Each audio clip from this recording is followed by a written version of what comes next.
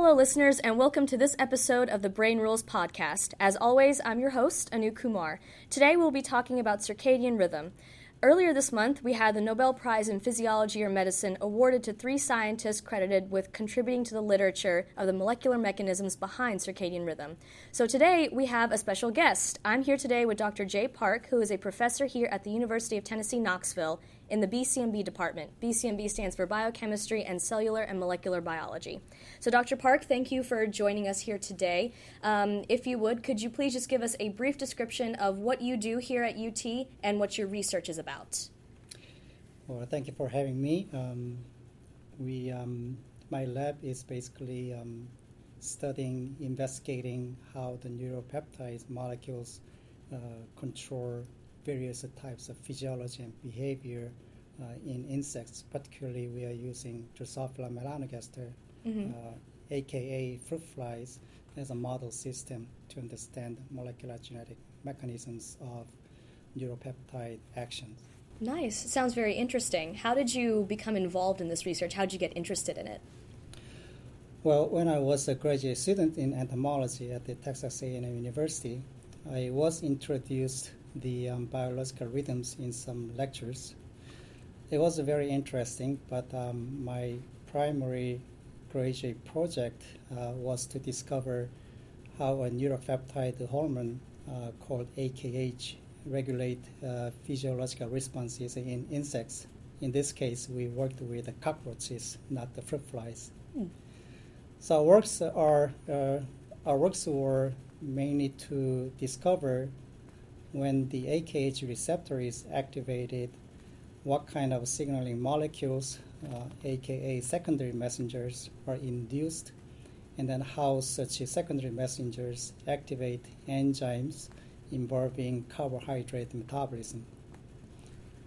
By the time I was about to finish my PhD thesis in 1995, I started looking for a postdoc position.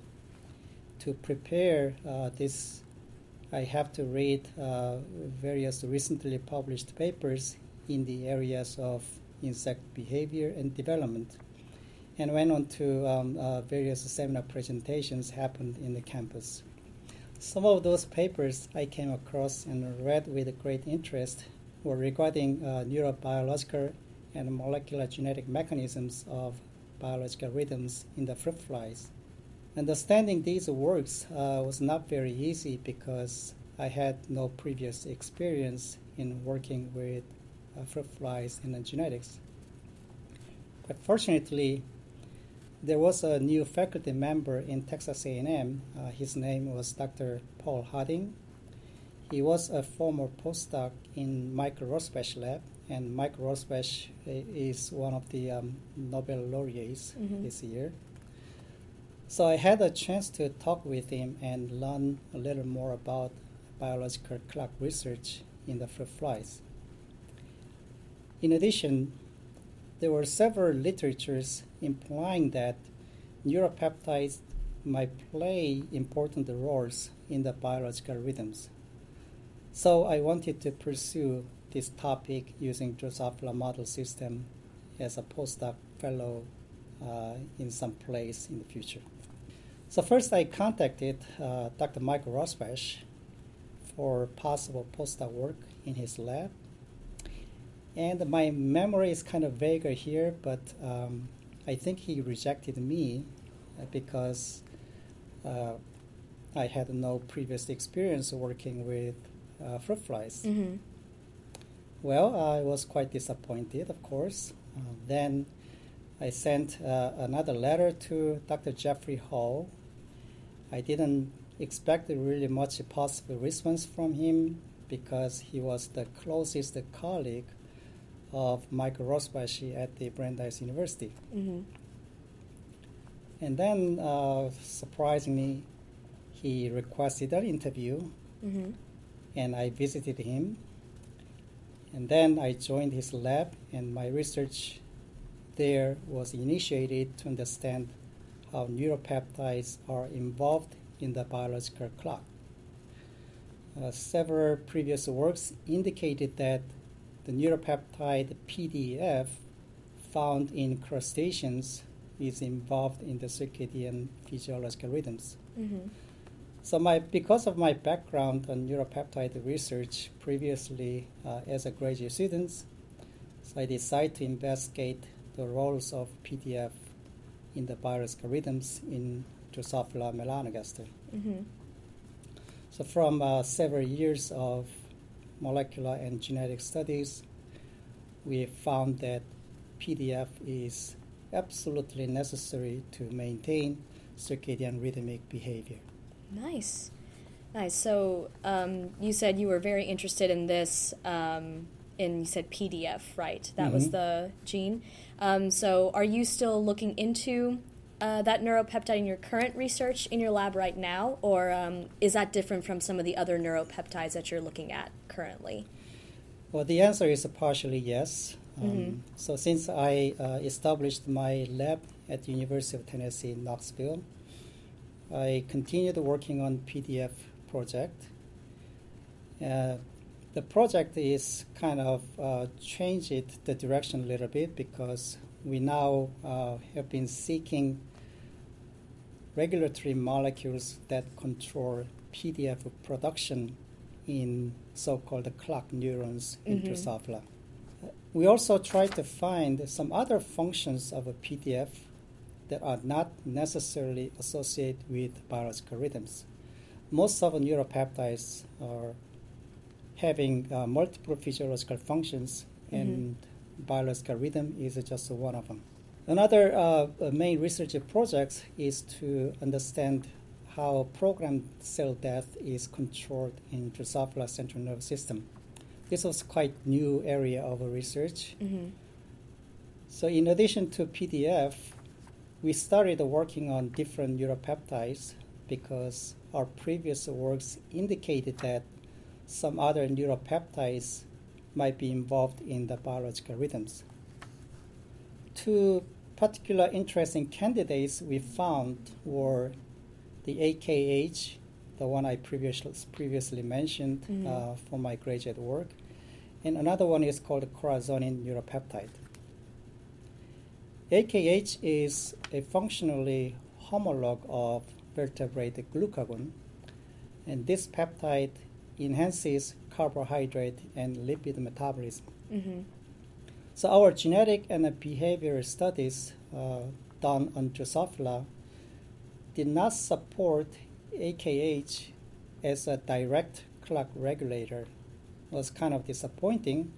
However, we found that AKH overrides clock-controlled behavior rhythms when flies are specifically under starvation conditions. So there must be some kind of interaction between environmental conditions and the clock running mechanisms. Okay. So it's almost like it's controlled by environmental factors, essentially. Okay.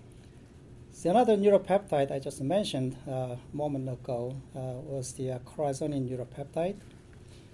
We became interested in this neuropeptide because from our anatomical studies, corazonin-producing neurons are very closely associated with PDF-producing clock neurons. So our initial thought was that corazonin neuropeptide might be a downstream of a PDF, regulating circadian behaviors in Drosophila as well. Okay. So we've done many different genetic and molecular studies. Disappointingly again, our data did not support this initial hypothesis. However, we discovered something very interesting that steered our research in a different direction. That was the programmed cell death of neurons. So previously, several other studies have shown that the obsolete larval neurons are programmed to die during pupal stages. So in other words, during metamorphosis. The main reason is because these larval neurons are no longer necessary in adult central nervous system. So the neurons, their function is perhaps done during juvenile stages, and then these neurons are programmed to die. However, very little studies are done to understand how many neurons die and when they are dying during metamorphic development, and who are they? What kind of neurotransmitters they are producing? What are the roles of those neurons in the larval system? Many of these are questions to be answered. So quite excitingly, we found that larval chromatin neurons undergo apoptosis during a very early stage of metamorphosis. These studies, our further studies for many years, have provided that the chromatin neurons are excellent model system to understand how apoptosis of neurons in the central nervous system is regulated. Mm-hmm. Nice. So I also have one last question. So as I mentioned at the beginning of the podcast, the 2017 Nobel Prize in Physiology or Medicine was recently awarded to 3 scientists, Jeffrey Hall, Michael Rosebush, and Michael Young, for discoveries of molecular mechanisms controlling the circadian rhythm. So now you had actually worked with one of the Nobel laureates, Jeffrey Hall, as a postdoc fellow. So could you share any experience about what the research process was like, and just give a sort of like a different perspective of what that experience was? Okay, as mentioned earlier, I first met Dr. Jeffrey Hall in 1995 for a postdoc interview, and he offered me a postdoc position, and I gladly accepted it. So then I joined his lab in June 1996.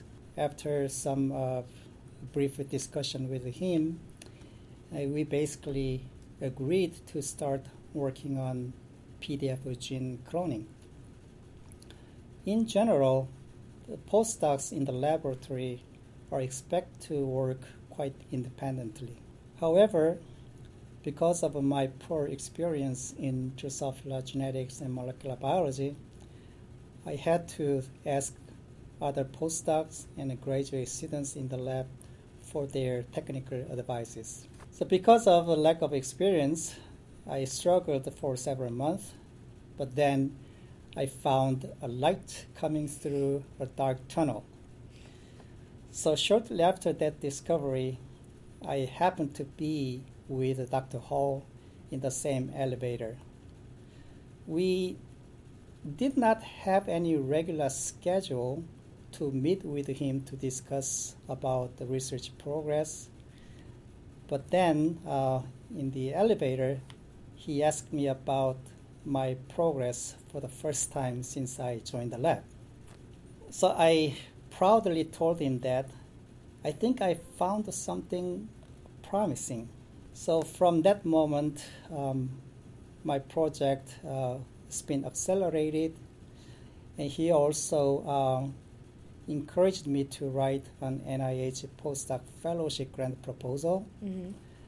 The postdoc fellowship from NIH is a prestigious award, and experience in writing a grant proposal is also essential for a postdoc to become an independent investigator in the future. So I worked very hard on writing this grant proposal. My original submission was not funded, which is not uncommon. Mm-hmm. But the second submission, after some revision, finally got awarded. So we are very happy about the success of this grant proposal. And the work in his lab was very enjoyable. I had lots of freedom to think about the project and the direction of the project. Many of these works I've done in his lab was not actually directly related to PDF-associated biological rhythms.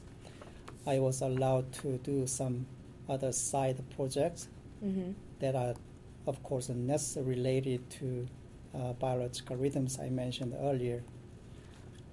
So Dr. Hall didn't mind mind of me doing such side works because he knew that such a diversification of research project is important for future success. Mm-hmm. His lab also had a very good other postdocs, so I was able to interact with those other postdocs and students quite extensively. Mm-hmm. Those personal interactions also gave us quite a bit of insights into the research projects, research approaches, and research directions. Nice. So I know we've got a lot of graduate students here at the University of Tennessee and many other universities across the country, and you mentioned that you faced a little bit of a struggle whenever you initially went to your postdoc position. Do you have any advice or words of encouragement for any students who might be going through that same experience right now? Well, first of all, you have to be extrovert, Mm-hmm.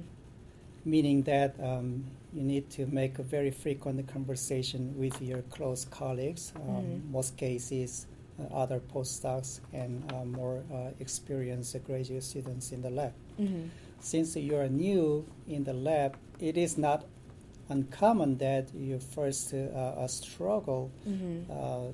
To get adjusted in the new environment. Right. So having conversation, hopefully friendly conversation with them can help you in many different ways.